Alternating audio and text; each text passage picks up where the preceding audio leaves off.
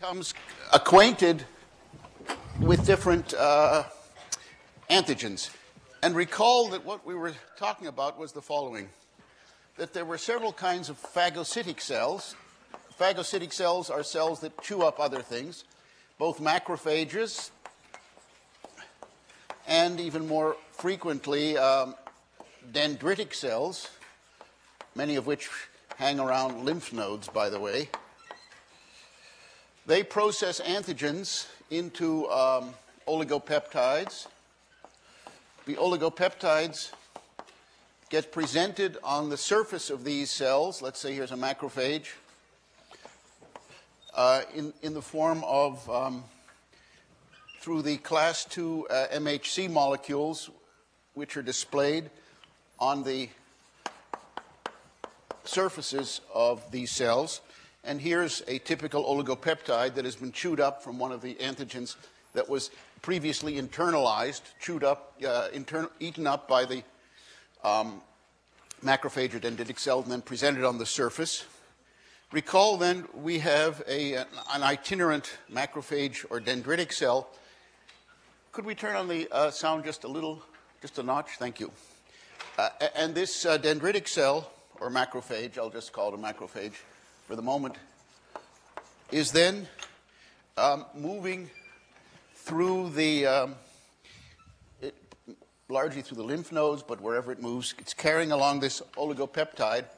And recall that we likened this voyage of it to a Middle Eastern market where there's a lot of bazaar stalls on either side of the road, and where instead of the usual male merchants, there's a lot of female merchants hanging out. And these females are called T helper cells. They're a kind of T lymphocyte, or T cell. T helper cell, T sub H, refers to their function. And here are all of these T helper cells. I'll indicate each of them here as a pink circle. And these T helper cells display on their surface, to blow them up to a large size, a T cell receptor that is organized much the way an immunoglobulin molecule, an antibody molecule, is organized. That is to say, it has variable and constant regions.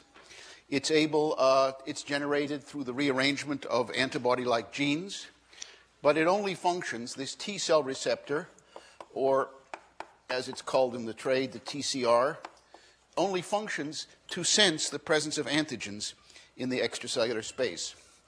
In fact, it senses antigens in the context of the MHC class 2. So here's an MHC class 2 molecule. We can think of the MHC class 2 as being a hand, which is presenting this oligopeptide. I haven't drawn it as a hand, but you can pretend it's a hand. And this MHC class 2 is being presented by either a macrophage or a dendritic cell. And recall we talked about the voyage of this macrophage or dendritic cell through this street here, and all these T helper cells are kind of lazily waiting along on the sidelines, looking at what this phagocytic cell is hawking. Most of the T helper cells are totally uninterested in what he's hawking, but one of them is struck, it's love at first sight, this one over here, let's say, because her T cell receptor is precisely recognizes this oligopeptide in the context of the MHC class 2 molecule. And obviously I would like to draw thousands of these T helper cells here, each of which bears a different T cell receptor on her surface. I'm only showing one. And recall that after they make this encounter, the macrophage, the T helper cell gets all excited because she says, "Oh, I can't believe it, you have exactly the oligopeptide that's recognized by my receptor." And so she gets all excited, and what she does is she proliferates, because that's about all that excited cells can do. Well, they can do other things, but again, we don't want to talk about it. Anyhow, so the T helper cell, this particular T helper cell undergoes a clonal expansion and is now activated, i.e. activated not only psychologically but physiologically by having encountered the antigen-presenting cell. The MHC class 2, the macrophage, is called an antigen-presenting cell. it's presenting using its MHC class II molecules to do so.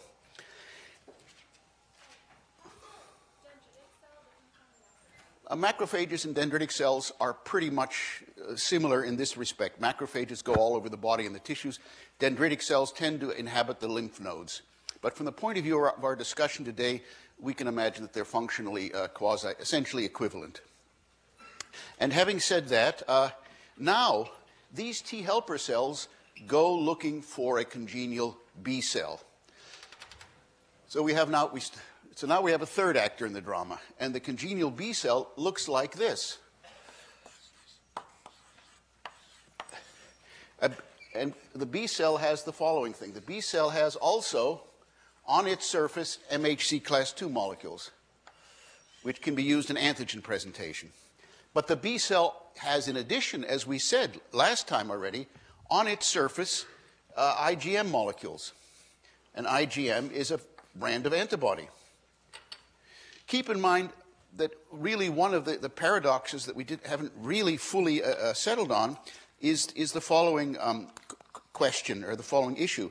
How is it that when a B cell sees a cognate antigen, why does it get stimulated? In other words, what is it that induces the B cell to start proliferating? Here's another version of what I showed you last time, where a B cell which makes the right antibody gets stimulated, but a B cell that doesn't does not get stimulated. And that's the issue we're wrestling with right now.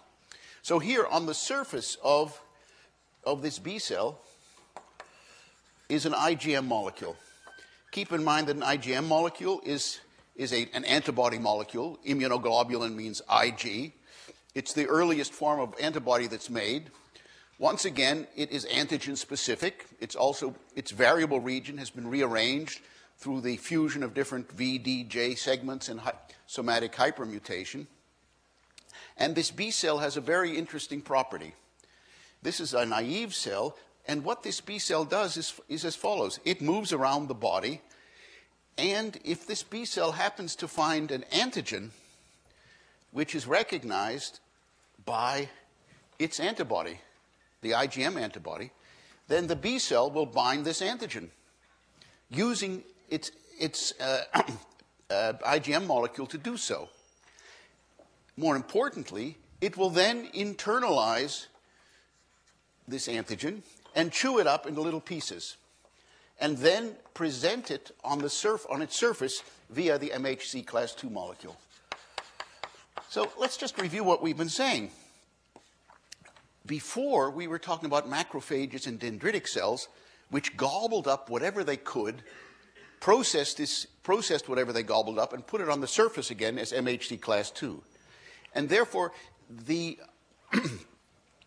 macrophages and the dendritic cells are really like sewer rats. They'll just chew on anything, and they'll put it on their surface. They're totally promiscuous in what they present on their surface. But here, the B cell is doing something rather similar, but the B cell isn't presenting whatever it happens to stumble across on its surface. The B cell is extraordinarily selective at what it presents on its surface. It only presents on its surface those antigens which are recognized by its T cell, by its IgM molecule. So here, it uses its IgM molecule to grab hold of this antigen. It internalizes the antigen and then presents it back on the surface as in MHC class II molecule. So there's a profound contrast in the behavior of these two kinds of antigen-presenting cells. The macrophages and dendritic cells, they just gobble up everything and whatever they find, they put on their surface. They don't care with MHC class II. The B cell is extraordinarily selective and specific. It will pull in, not through regular phagocytosis, it will pull in using its IgM receptor specific antigens that are recognized by its IgM molecule, and then externalize it using its MHC class II molecule to do so. Let's go back to the drama of the activated T helper cell. And here's the activated T helper cell. We'll draw her in pink. The T helper cell has just had an encounter with an macrophage or dendritic cell. And she's just left this marketplace, and now she's very excited. So here is her T cell receptor. T cell receptor. And she's very excited. She's putting out all kinds of growth factors and multiplying all over the place. And she starts looking again now for a B cell with which she can react. Now, most of the B cells in the body will not have an epitope that she recognizes. Most of the B cells in the body will have picked up other kinds of things that happen to be recognized by their T cell receptor and will present it on the surface. A rare B cell will happen to internalize an antigen and put on its surface, which is the same antigen that was recognized previously in the previous encounter. And so now this T helper cell goes around looking for an attractive male. What's an attractive male for her? An attractive male for her is one whose MHC class II molecule is recognized directly in the context, and this oligopeptide is recognized by her T cell receptor. And so she'll come over here, and she'll say excitedly to the B cell, "You can't believe what just happened." She will say, "I was just there. I just went through the market. I was sitting there in the marketplace, and along came a macrophage and presented me with an oligopeptide that exactly fit in my T cell receptor. And now," she says excitedly, "here I find a B cell has exactly the same oligopeptide presenting it to me. Isn't that a coincidence?" And the B cell says, "Come on, lady, get to the point." And she says, "I just had an encounter with a macrophage, a dendritic cell. I recognized the same oligopeptide in the macrophage dendritic cell that you have." And the B cell says, "Well, I guess this must be some kind of meaningful encounter." And so these two cells get together. And what happens now is that the T cell, having recognized the oligopeptide presented on the surface of the B cell, now begins to send out signals to stimulate the B cell to proliferate. And this B cell now begins to proliferate, as is indicated on this overhead. And eventually, it starts making IgM molecules. It makes more of them. And then through the class switching that we talked about last time, it'll make eventually IgG, secreted antibody, gamma globulin molecules. So you see here the three essential distinct cell types that participate in this. And why is it so complicated? Because it's extraordinarily important that the immune system doesn't inadvertently make antibodies that are inappropriate for it to express. Because as we said before, certain of those antibodies, indeed possibly many of them, could be autoreactive. And what do I mean by autoreactive? I mean reactive with self. They could be antibodies that react with one's own tissues. And in so doing, they could create serious kinds of autoimmune diseases. So we have the sequence of fail-safe reactions. So finally, the decision for the B cell to get activated depends on a previous encounter with the same oligopeptide by a macrophage or dendritic cell, the T cell, T helper cell acting as an intermediary, and now activating the B cell. Once the T cell tells the B cell that the T cell has had a previous encounter with exactly the same oligopeptide, on that occasion being presented by a macrophage or dendritic cell. And that is actually the mechanism by which we get this clonal expansion of B cells in the immune system, and ultimately how we get the production of antibody molecules. I mean, this is the image I showed you earlier, but I never really explained to you what the biology behind that is. I just said that antigen encounter on the part of a B cell causes that B cell to enjoy clonal expansion. And now we've gone into the detail of describing how three different cell types interact, collaborate with one another to create the antibody response, because this B cell then goes on to produce IgM, as it already is doing, and then eventually IgG, and possibly a series of other immunoglobulins, IgE and IgA, which have other purposes. Now, all of this actually is an important prelude to our main topic of discussion for today, which is the disease of AIDS. And let me just add one other detail to this, because the ability of a T helper cell to recognize MHC class II molecules depends on another cell surface molecule expressed by the T helper cell. And this other T cell surface molecule is called CD4. CD4, we don't have to worry what it stands for. CD4 is not an antigen-specific receptor. CD4 instead only recognizes MHC class II molecules, no matter what they're carrying. So there are MHC class II molecules, which I've implied to you, can carry thousands of different oligopeptides. CD4 doesn't care what's being carried by the MHC class II. It just binds to MHC class II molecules, thereby telling the T helper cell that an encounter has been made with an antigen-presenting cell. So CD4 is simply, the ligand for CD4 is an MHC, is part of the MHC class II molecule. Now, that all leads us in a very nice segue to the whole disease of AIDS. Let's just remember how the disease of AIDS was discovered.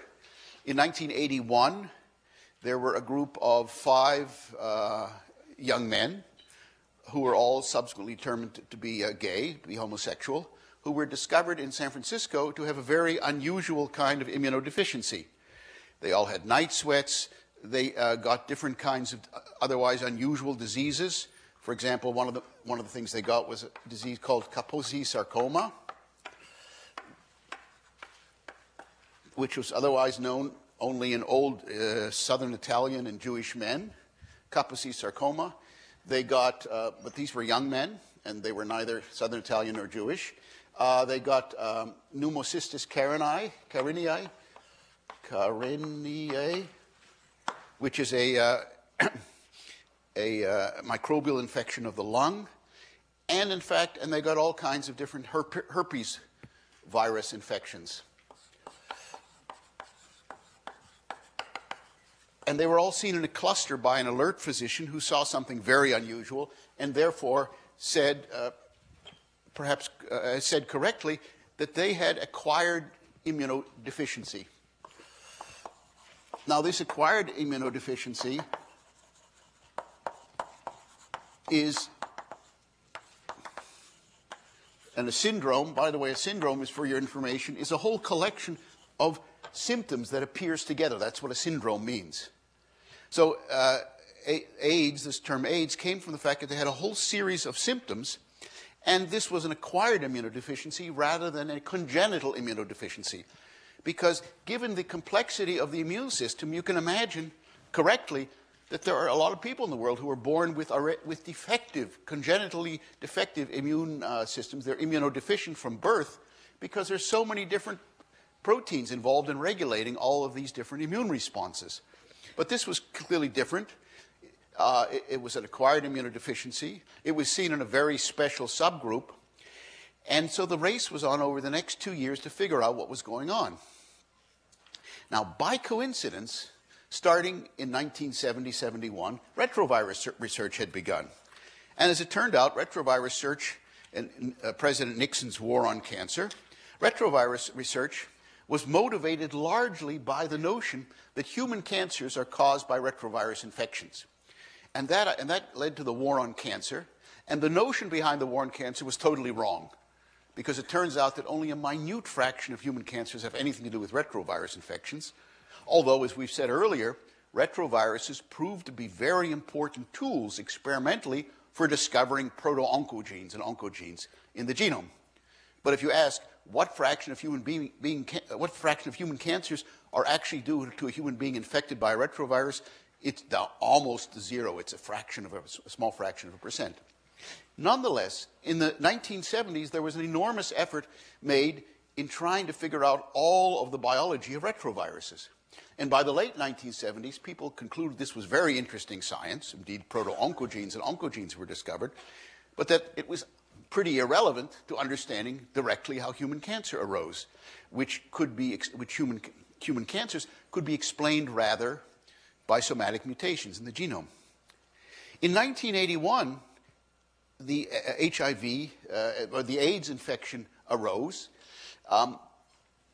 and what happened subsequently was that there was a race on to try to find out what the infectious agent was, because it seemed to be an infectious agent. It was being spread from one gay young man to another that was used to induce this. And within 2 years, by 1983, the culprit retrovirus had been found. I'm telling you this long song and dance to give you the following insight. If there had not been a decade of earlier retrovirus research, it could have taken the scientific community many, many years to figure out what was causing AIDS. But through a happenstance, through a sheer stroke of luck, by the time the first individuals suffering from AIDS were encountered in '81, there was already a backlog of a decade's worth of detailed retrovirus research, which made it possible to discern almost within months what was causing it. And the agent that was causing it was a retrovirus. The retrovirus here is indicated very schematically. These artist drawings never have any resemblance to what things really look like, and if they do, it's only by coincidence. Let me borrow your laser pointer here for a second. So here, and this is what a retrovirus looks like, just to give you a feeling. In the center, there are two single-stranded RNA molecules. The virus is diploid. There's two copies of the genome for reasons we still don't understand. Surrounding it is a so-called nucleocapsid, which is responsible for protecting the RNA molecules. These two pink dots are reverse transcriptase molecules because, as you'll recall, when retroviruses infect a cell, they carry the enzyme with them into the cell. You could say, why don't they make it after they get into the cell? And it's not totally obvious why, but this is what they do. There's another shell of proteins out here, and then beyond that is a lipid bilayer. And this lipid bilayer is, as you may recall, stolen from the cell from which the virus is protruding. Because if you look at retrovirus-infected cells, here's the plasma membrane of a retrovirus-infected cell. Here you can see a nucleocapsid forming with the RNA molecules.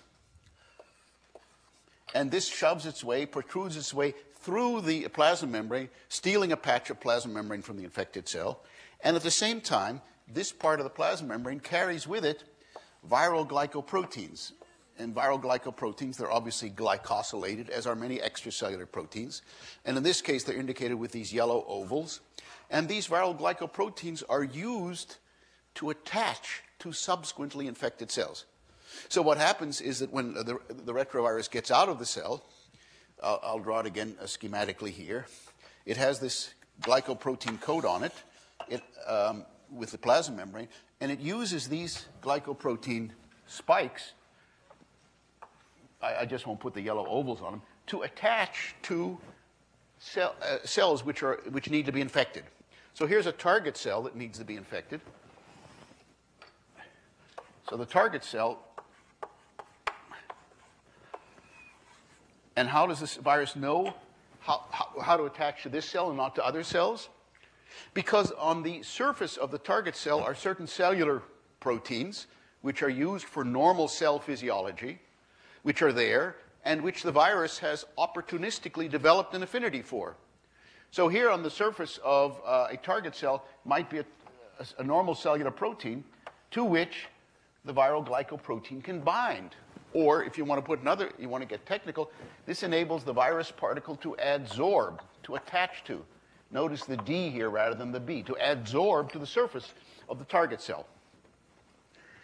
Importantly, what's the cell surface protein of the target cell to which HIV virus adsorbs?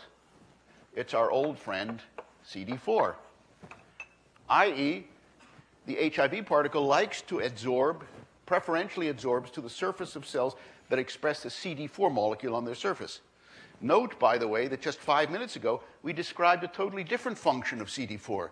CD4 over here was said to represent the means by which the T helper cell can recognize MHC molecules being displayed on the surface of either these antigen-presenting dendritic cells or B cells. But here we see CD4 in a totally different context.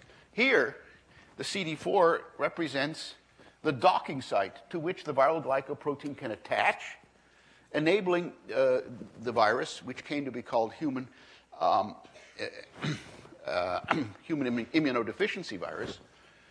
In fact, the virus was discovered by two groups simultaneously. One of them called it HTLV3. The other called it lymphadenopathy virus. The first group was American. The second group was French.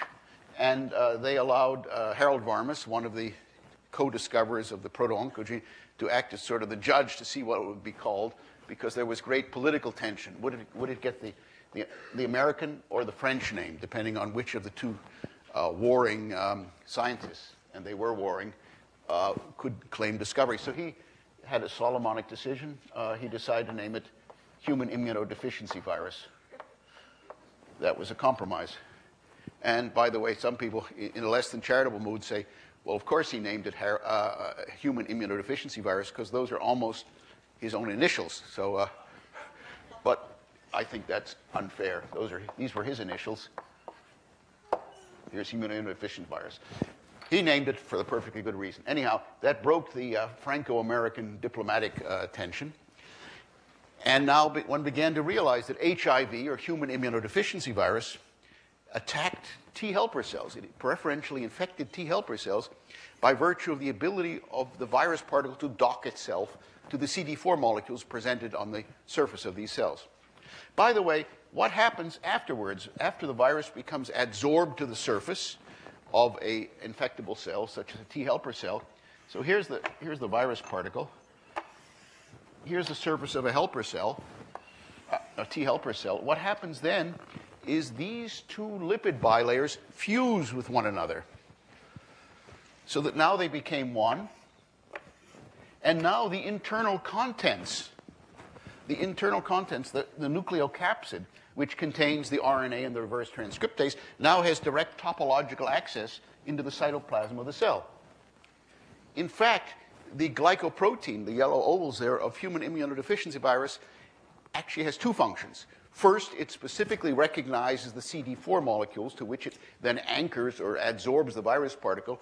And secondly, it also has fusing functions, i.e., it's capable of causing the lipid bilayer of the virion, of the virus particle, to fuse with that of the plasma membrane of the infected target cell. And once it's in there, then the virus can begin to do its replication. Now, the replication of the HIV virus was already pretty well understood by the time that HIV was discovered in 1982, 83, because of this backlog of retrovirus research. And just to review for you how retroviruses replicate, RNA is put into the cell, single-stranded RNA. It's called plus-strand RNA because it is of the same polarity, of the same strandedness as messenger RNA. If it were complementary to messenger RNA, then it would be called minus-strand RNA. This is reverse transcribed by the reverse transcriptase, which is carried into the cell. RT stands for reverse transcriptase. And now one gets a double-stranded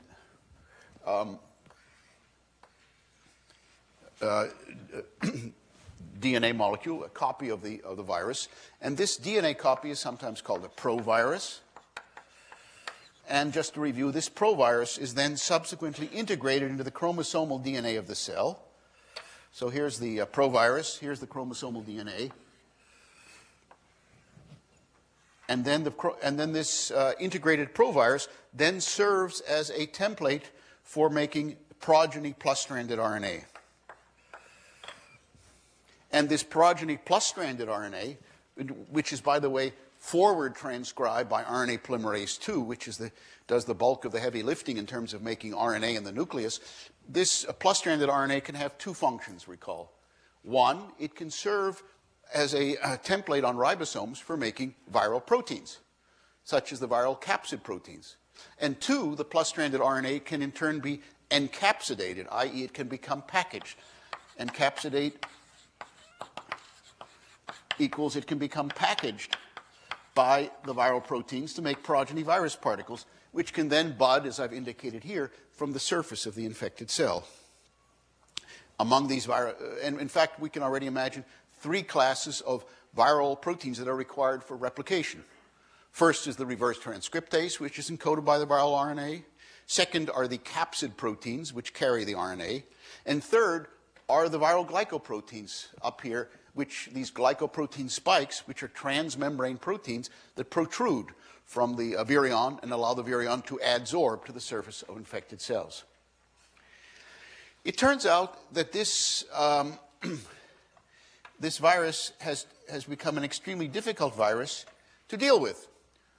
For most viruses that we have encountered over the last 100 years, one has had great success in making vaccines against these viruses, including, as we discussed in great detail, poliovirus. In fact, for smallpox, another virus, the vaccine effort was so successful that about 20 years ago, the last case of smallpox was finally occurred in Eritrea in northeast Africa, when some herdsmen had the last documented case. And since that time, there have been no documented cases of smallpox in the wild. And there's only 2 or 3 stocks of smallpox virus surviving. One of them is in some research center in Moscow, and the other is probably in the Communicable Disease Center in Atlanta, Georgia. And there's been great debate, by the way. Should one get rid of those surviving stocks, or should one keep them around for research? By now, you guys aren't vaccinated against smallpox because nobody gets it anymore, and there's a certain risk of getting a smallpox vaccine. I am, so I'm not worried, but maybe you should be, because starting about 20, 25 years ago, one stopped vaccinating people against smallpox because it just doesn't seem to be necessary. Why give them the risk of having some disease, which happens in 1 out of a million vaccinees, instead of just leaving them unvaccinated? Well, I digress. Back to HIV. The fact is we've had enormous lack of success in making a good kind of vaccine against HIV. And why is that? Well, one of the critical things is that the HIV is attacking and replicating in the T helper cells. And the T helper cells, it turns out, are the linchpins of the immune response. Keep in mind here that the T helper cells that I've shown you in this diagram over here represent these critical cellular messengers between the dendritic cells and the macrophages on the one hand, and the B cells on the other. You wipe them out, and the ability to make new antibodies is totally compromised. It turns out that T helper cells can also help to make another class of cells, which are called cytotoxic T cells. T cytotoxic T cells. Another kind of T cell, cytotoxic. And these cytotoxic T cells have on their surfaces T cell receptors, which they can use to recognize infected cells and kill infected cells. So the cytotoxic T cells aren't involved in making antibody responses at all. The cytotoxic T cells are involved in recognizing cells that are expressing unusual or foreign antigens on their surface and killing those cells.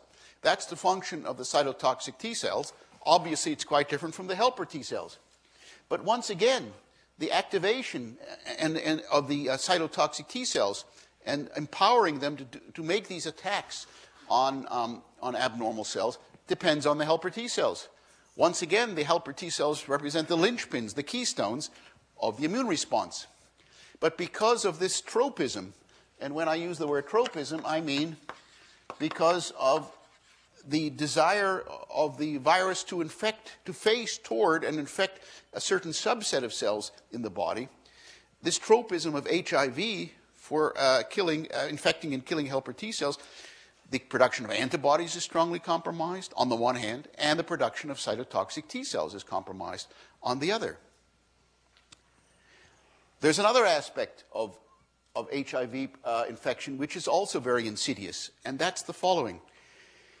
It turns out that the body can initially make a response, an immune response against an infecting HIV particle. And here's kind of what things look like. I hope this shows up here. Who can lend me a laser pointer again? Excellent, thank you. Okay, so here's what happens. And there's 2 graphs here. On one hand are the cytotoxic T cells, and their level is shown in the solid line here. So, and look at the course of infection. It's plotted here in weeks and years. If you see what happens in a primary HIV infection, and here on the right is on this ordinate here is the viral titer indicated in log, on a log scale. So this is a semi-log graph for the viral titer. And what you see over here is that when you're initially infected, there's an enormous burst of viral titer. It goes up by 4 or 5 orders of magnitude, and then it falls down dramatically by 2 or 3 orders of magnitude.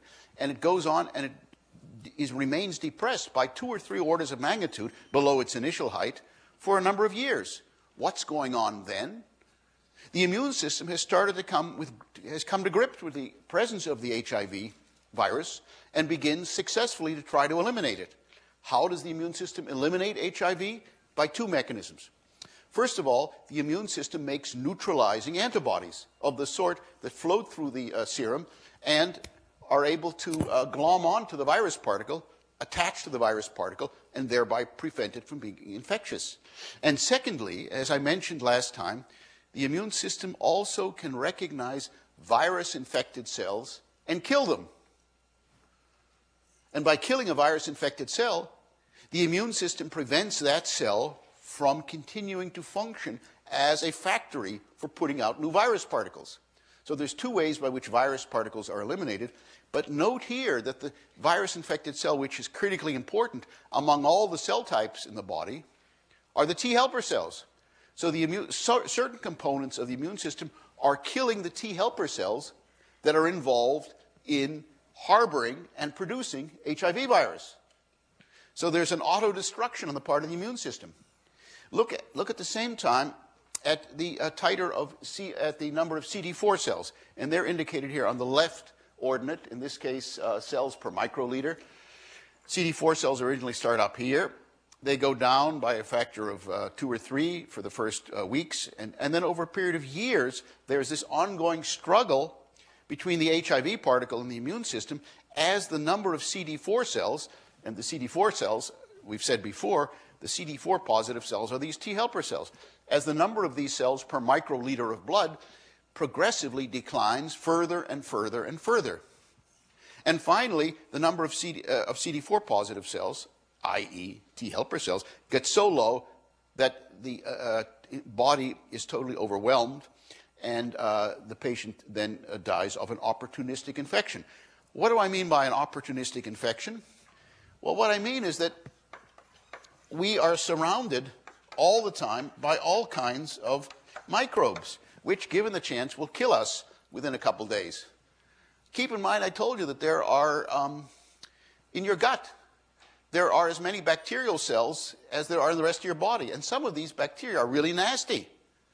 I remember my grandfather, he got kicked in the belly by a horse, and 3 days later he was dead. Why? Because some of the bacteria got out of his gut, got into his peritoneal fluid cavity, and gone. This was the pre-antibiotic era, by the way. Never knew him very well because he died in 1916. I'm just telling you that your gut is full of all kinds of nasty things. On your skin, not just on my skin, but on your skin, there are billions, millions of Staph aureus bacteria. They're just waiting to cause you problems. Don't look, it's okay. Don't look too closely. They're just waiting to cause a nasty infection as well. Every day we breathe in all kinds of awful microbes, fungi, and all these kinds of things, including pneumocystis. And rarely do we get sick because of the extraordinary competence of the immune system to respond to such a diversity of infectious agents and hold them at bay. In the 20th century, the percentage of people who die of infectious diseases has plummeted, both because of the immune system and because we're eating healthier up to a point, and because of antibiotics and antifungals. But in the end, if the immune system is defective, all the antibiotics in the world and all the antifungal agents can't save a patient if their immune system, if their CD4 cells get down very, very low. Because these antibiotics and antifungals always work as collaborators with the immune system. They get rid of the bulk of the infection, but the immune system has to wipe out the residue. And what you see here is a struggle going on for a period of 3, 4, 5, 6 years, where the viral titer is successfully held low, and then all of a sudden, as the immune system weakens, the viral titer goes up to high levels, wipes out the residual T helper cells, and death invariably ensues. Now, I've given you one reason why the immune system can't deal with this virus, because virtually all other viruses attack various tissues throughout our body, but they don't attack the immune system itself. Here we're having a virus which is attacking the defense of the body, that is to say, the immune system. So one reason is the continuing depletion of the T helper cells. They can regenerate themselves for a period of time, very impressively long period of time, 4, 5, 6, 7 years, but ultimately they get worn out, they die. Another reason is antigenic variation. Now, if you look at the retrovirus particle, what you see is on the surface the glycoprotein. It's right here. And the glycoprotein is used by antibodies to recognize and bind to the virus particle and neutralize it. Same as with poliovirus. But let's imagine, as happens to be the case, that the virus is highly error-prone in replicating its genome. When I say error-prone, I mean that instead of the host cell polymerase, which makes ultimately one mistake out of a billion, the viral replication machinery makes mistakes all the time. It's quite defective in the fidelity and the faithfulness with which it replicates nucleic acid. That means that after each cycle of replication, there are, in effect, mutant viruses that have been produced, mutant progeny viruses, and where the mutation rate, instead of being 1 in 10 to the minus 9, might be 1 in 10 to the minus 2 or 1 in 10 to the minus 3. And that means that there are continually novel variants of HIV being produced in a person's body. Let's imagine that that person has developed antibodies against the viral glycoprotein of the virus that initially infected him or her.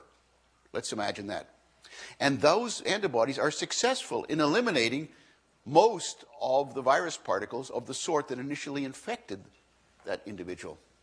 But if we can, now we can imagine the possibility that within a period of weeks or months, a new strain of HIV will arise within that individual's body, a mutant strain, in which the sequences that code the viral glycoprotein have been changed slightly.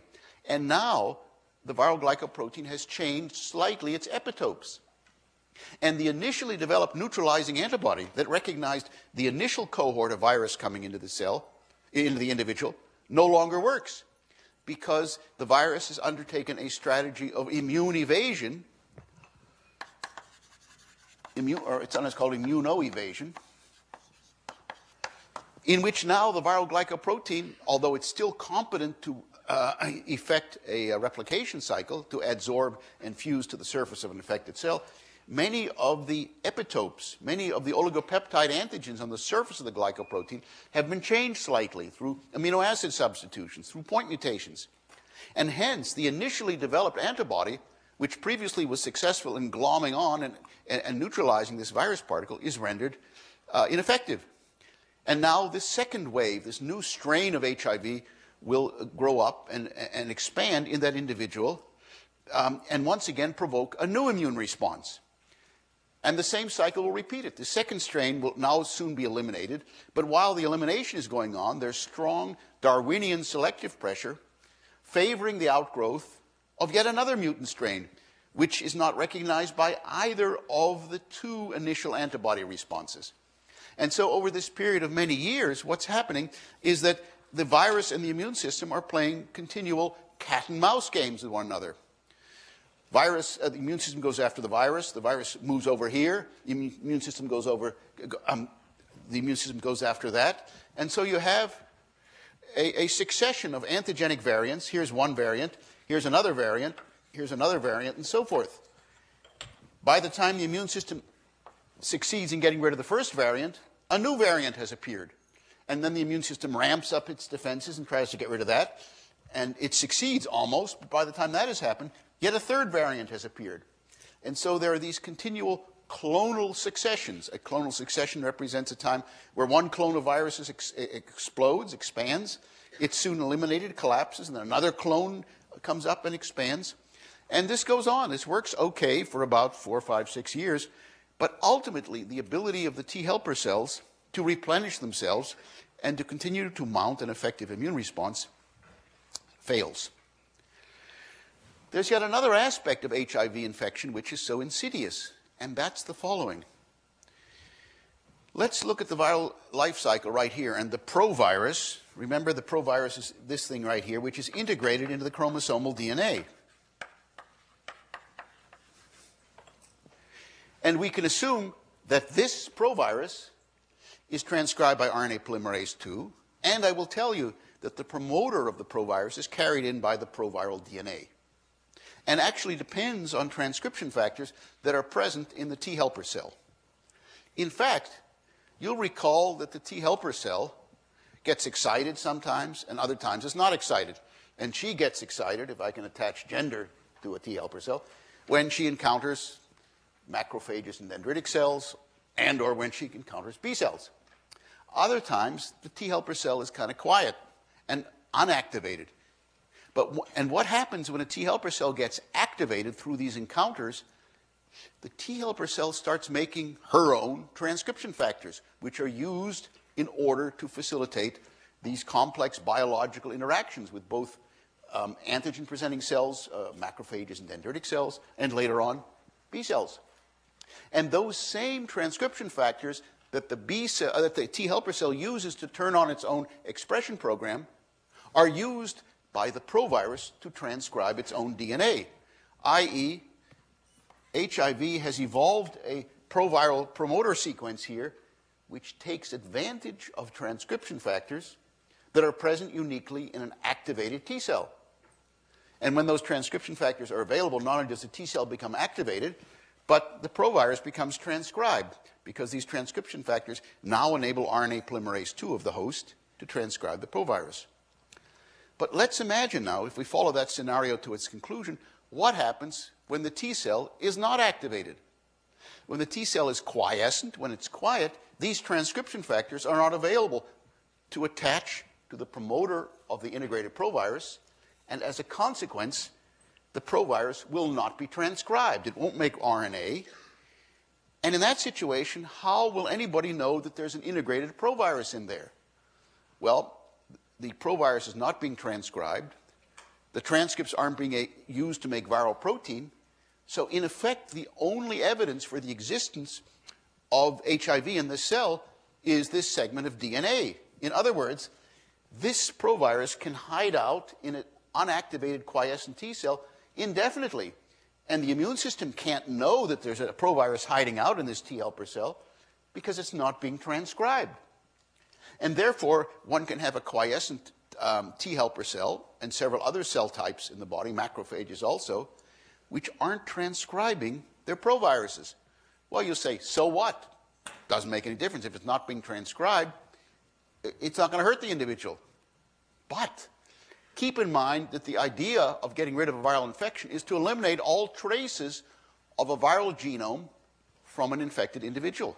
And that's what happens with smallpox and with poliovirus and with measles and with virtually all the other infections we have. But here we have a situation where the viral genome can hide out in a latent or inapparent configuration.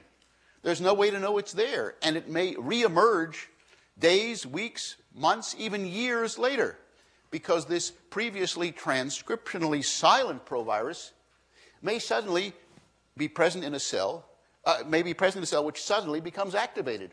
And now, an individual who thought, quote unquote, that he or she had gotten rid of HIV infection, all of a sudden realizes there are viral genomes still hiding out in the body. And what that means is that, in effect, it's absolutely impossible to rid the body of HIV infection ever. Once an individual is infected, in fact, that individual is infected for life. There's no way on earth that we have at present of getting rid of the viral infection, because the viral genome is always hiding out here or there in different interstices of the immune system, hiding out in transcriptionally silent state. Of course, we have very effective drugs against HIV now. Some drugs inhibit the reverse transcriptase. Others inhibit the processing of the capsid proteins, that is, the proteins